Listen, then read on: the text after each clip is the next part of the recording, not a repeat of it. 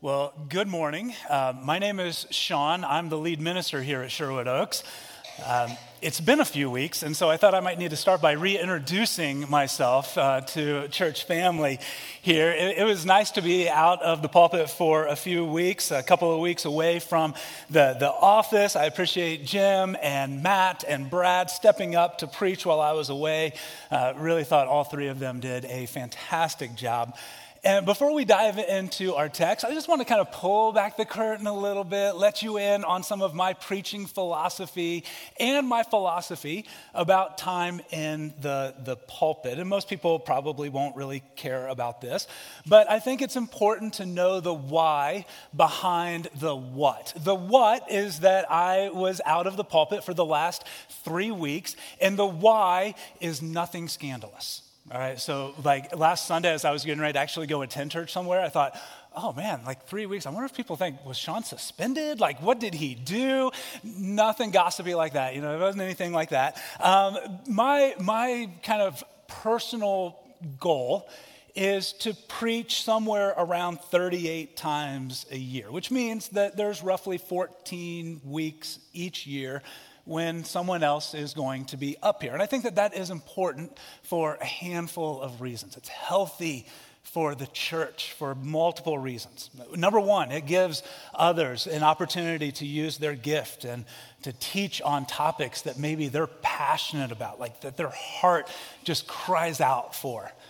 Number two, I think it's always good to get different perspectives and hear different preaching styles every now and then. Like I love tacos, but if I ate tacos every meal, I would get sick of tacos. It's good to throw in a hamburger every now and then. And so I think some variety and mixing things up is always healthy.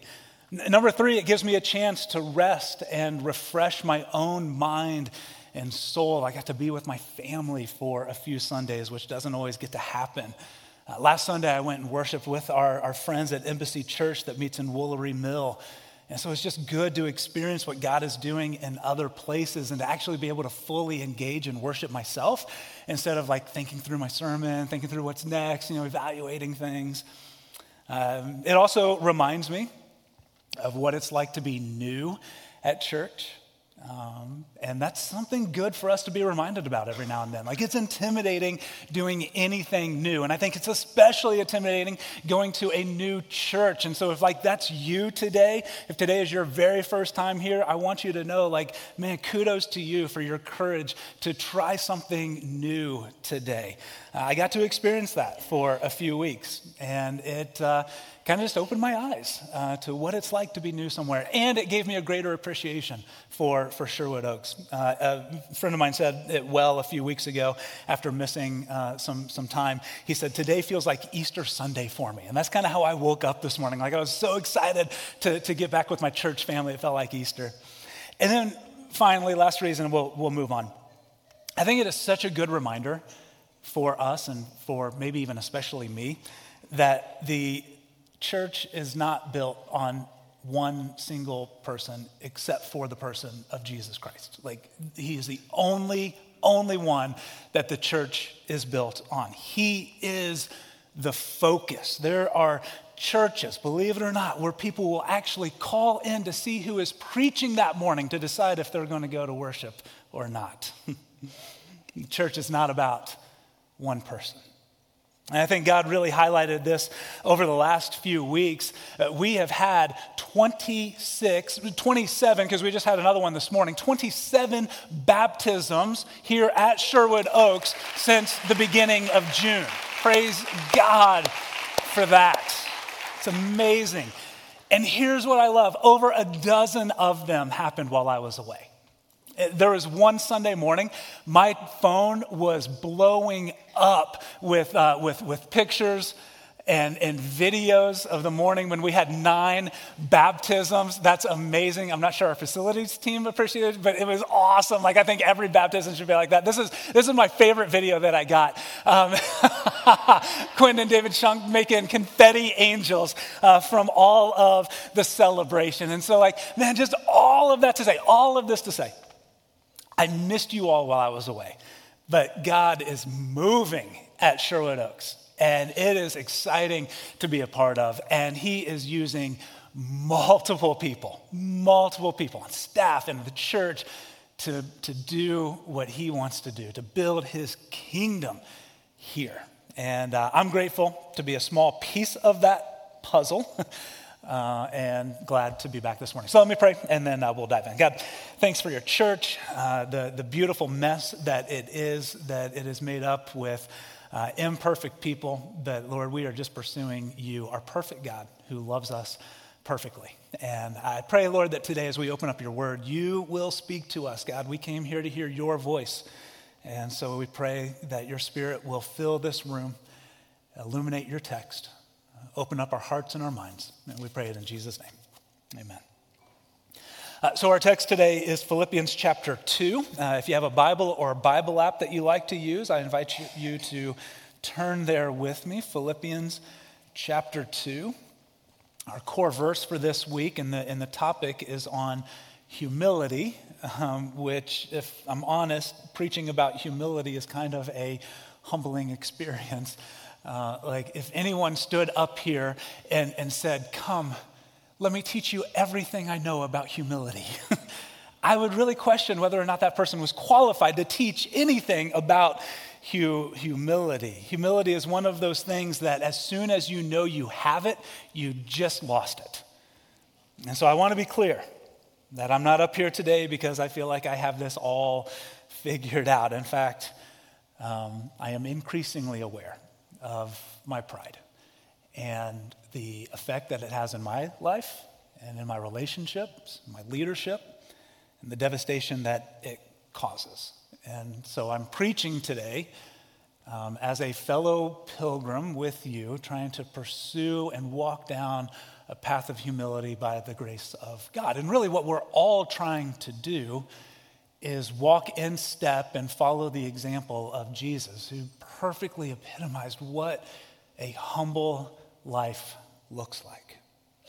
In our text today, Paul urges us towards unity in the church, kind of a continuation of what Brad talked about last week. And a key ingredient for unity, for there to be unity in a family, in an office, for there to be unity in a church, in any group, man, a key ingredient is humility. I don't think that you can have unity without humility. And so look at our text today, in Philippians chapter 2, starting in verse 1. Paul says, "Therefore, if you have any encouragement from being united with Christ, if any comfort from his love, if any common sharing in the Spirit, if any tenderness and compassion, then make my joy complete by being like-minded, having the same love, being one in spirit and of one mind. Do nothing out of selfish ambition or vain conceit. Rather, in humility, value others above yourselves, not looking to your own interest, but each of you to the interest of the others." So Paul is saying that if we have experienced any kind of blessing, any kind of transformation from our relationship with the Father, then it ought to be seen like one of the fruit that ought to bear in growth in our life is humility. And the way that we value others above ourselves, and the way that we look out for the interest of others and not just our own. Someone once said that humility is not thinking less of yourself, but thinking of yourself less. It's not that we become doormats and just kind of lay down for people to walk all over us. That's not what it is, but that we submit ourselves to Jesus and we use what he has given us for the glory of God and the good of others. Humility is turning our eyes off of ourselves and fixing them on the Lord and how we can be a blessing to him and to others. And there is something about this quality of humility that God is drawn to. In fact, something that we see pretty consistently throughout Scripture is that humility gets God's attention. Like if you want to get the attention of God, humility is one of the ways that it happens. He is drawn to it. He notices it. In Isaiah 66:2, God says, "These are the ones I look on with favor, those who are humble and contrite in spirit and who tremble at my word." God looks favorably on those who demonstrate humility and dependence upon the Lord and his word and his ways, who have surrendered to him. Jesus affirms this with his parable of the tax collector and the Pharisee. And actually, Jesus affirms humility in several different places in the gospel. But one of these is through a story that he told about two people who went out to pray one day. And you had the Pharisee, this religious leader who went out and he stood on the street corner where everyone could see him and everyone could hear him. And he prayed as loud as he could, "God, thank you. Thank you that I am not like them." He wanted to get noticed by people. He looked down on others. And then you had the humble tax collector, rejected by society, looked down on by everyone, praying, "Lord, have mercy on me, a sinner." And Jesus says that it was the tax collector, not the Pharisee, who went home that day with his prayer heard and answered. And he ends the story by saying, "For all those who exalt themselves will be humbled, and those who humble themselves will be exalted." Humility gets God's attention. Humility also attracts his grace. James 4:6 says, "God gives grace to the humble." You've probably heard someone say, "God helps those who helps themselves." But you won't find it anywhere in Scripture.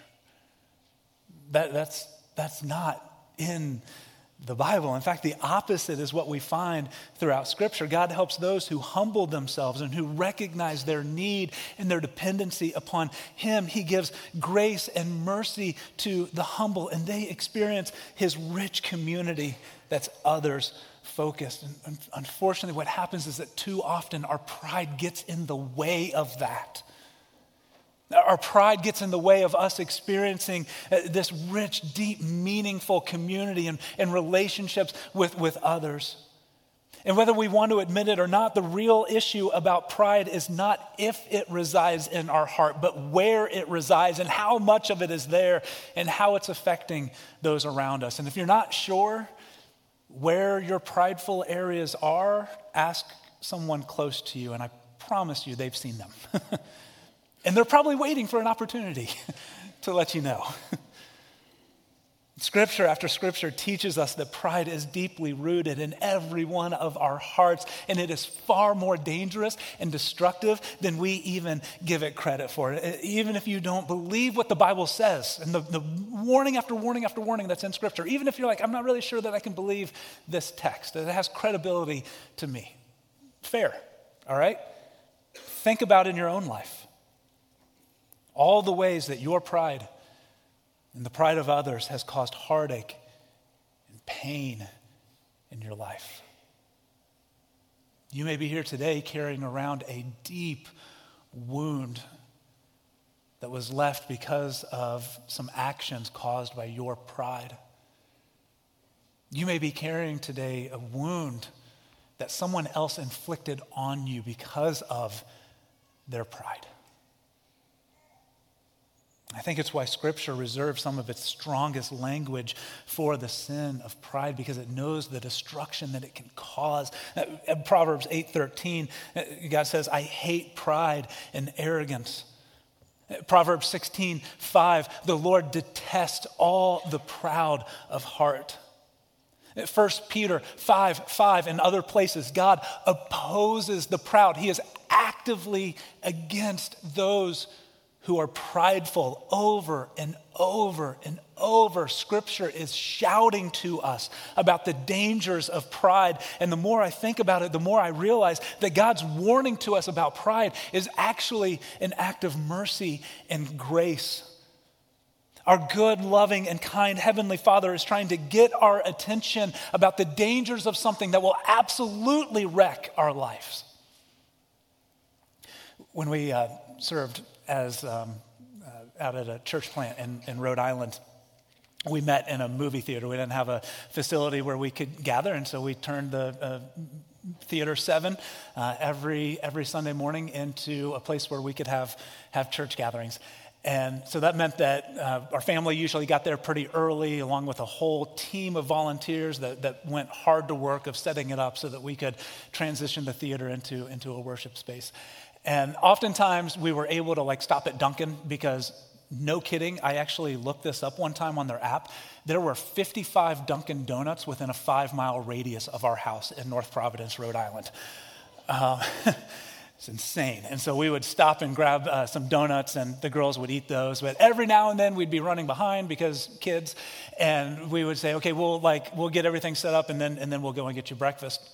Well, one morning we were kind of rushing, and we got there. We weren't able to get the kids breakfast. They were 2 and 3 at the time. And we set up and we looked around and we're like, where's Adeline? And we couldn't find Adeline. She had scurried off someplace.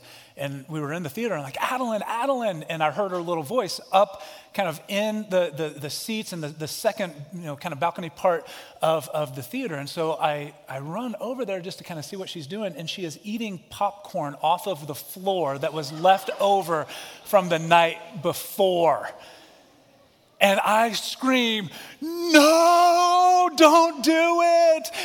And she drops the popcorn and immediately just burst out in tears. And I don't know if she's bursting out in tears because I scared her at how I yelled at her, or if she was I really wanted that piece of popcorn, Daddy. I'm hungry, and that popcorn was good.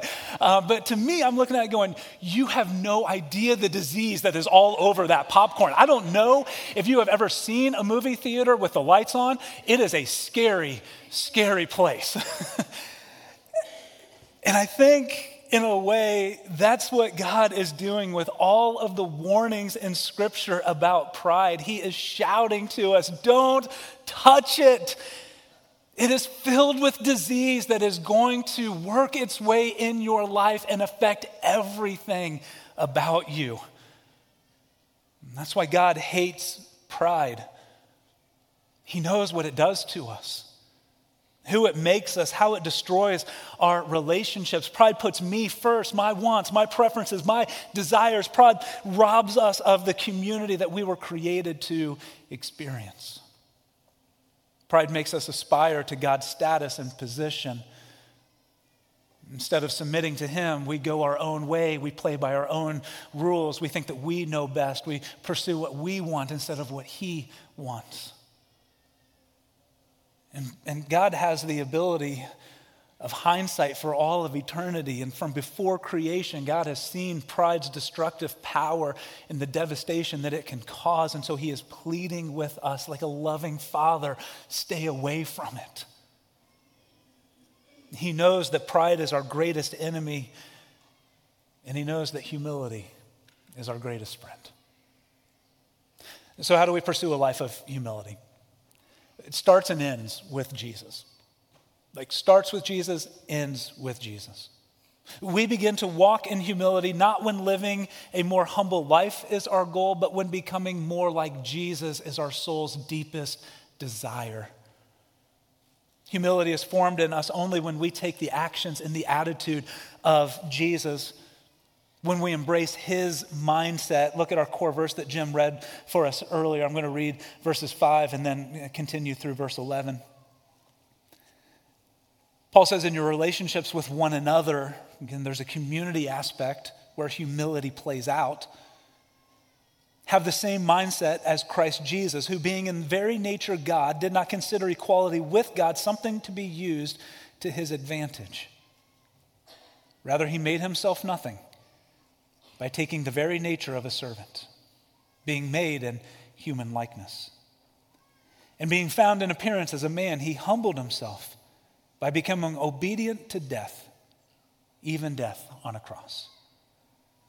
Therefore, God exalted Him to the highest place and gave Him the name that is above every name, that at the name of Jesus every knee should bow in heaven and on earth and under the earth, and every tongue acknowledge that Jesus Christ is Lord, to the glory of God the Father. Jesus showed us what true humility and surrender to the Father looks like. He thought of others, not just himself. He served others by laying down his rights as God and taking on flesh. He made sacrifices for others when he left heaven for earth, when he gave up his glory to take on our shame, when he laid down his title of master and picked up the title of servant, when he experienced our life, which led to his death. Even death on a cross. Jesus shows us what true humility looks like, and it is a life that is focused on others, putting their needs above our own. It's a life rich in service and sacrifice for others. It's a life that does not demand its own way or glory on earth, but seeks to bring glory to God. And it's only when we take on his actions and his attitudes, when we follow his example, that we begin to live a more humble life. And so how can we fight our greatest enemy of pride and embrace our greatest enemy and friend of humility? Two things as we wrap up. Number one, confront the pride inside of your own heart. Confront the pride in your own heart. And if you're thinking, well, I don't really have a lot of pride, I just found the first one for you. Confront it. We all have it. The only way to expose it is to bring it out of the darkness by shining it in the light. Confess your pride to someone. They probably already see it, and if they're still with you, they love you. They're safe people. Confess it to them. And it's amazing how just acknowledging your pride and the ways that it plays out in your life will help you start to take control of it instead of it controlling you. So start by acknowledging those obvious places of pride in your life. And what I found is that as you do that, you'll begin to see it in those more subtle places that it begins to play out. Even ways that maybe you're faking humility because you know it's an admirable quality. So confront the pride in your heart, and if you find that you continue to struggle with it, turn your gaze upon the cross. In fact, I don't know that there is a better way to fight pride and cultivate humility than to look at the cross. Author and theologian John Stott once wrote, "Every time we look at the cross, Christ seems to be saying to us, 'I am here because of you. It is your sin I'm bearing. Your curse I'm suffering. Your debt I am paying. Your death I am dying.'"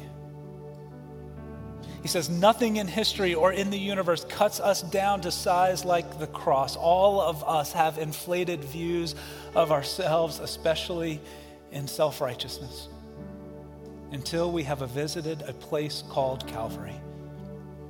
It is there at the foot of the cross that we shrink to our true size. See, the honesty of the cross is that it doesn't flatter us. The cross is not a symbol of how good or great we are. The cross will never shout out to you, "You deserve this. You should fight for your own way and process everything through the filter of how it affects you." No, the cross is a reminder to daily take up our own cross and follow Jesus in the example of Jesus and his humility. It's a reminder of Jesus' humility to step into this world that he created and rescue us from our sin and our shame. And it spurs us to nail our own pride to the cross, to crucify it with Christ so that we can take on the mind of Christ. We can focus on others and put their needs first. We can serve others even if it requires personal sacrifice. We can use our time and our talent and our treasure to glorify God and for the good of others. How can any of us be arrogant or prideful when we consider the cross? And so that's what we're going to do now as we reflect and pray and respond. And if you're ready to lay down your pride and humbly surrender yourself to the Father, to lay down your life and experience his amazing grace, we are ready to help you take your next steps. Jim's going to come up and share with us how we can do that. the next steps that were only made possible through Jesus. Jesus, thank you for your example of humility. Coming down to this world, living the life that we could not live, dying the death that we deserve, so that we could be saved, so we could be forgiven, we could be set free from all the sin that entangles us and binds us, none more than our pride. So, Father, I pray that we will be honest about those places where pride resides in our heart. We will confess it, we'll bring it to light and allow you to do your work in joining our minds with Christ and growing humility inside of each one of us. And I pray it in Jesus' name. Amen.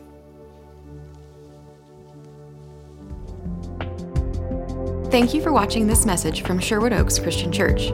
Did you know you can view any message from the past 6 years at socc.org/messages? You can also view complete worship services from the past month at socc.tv.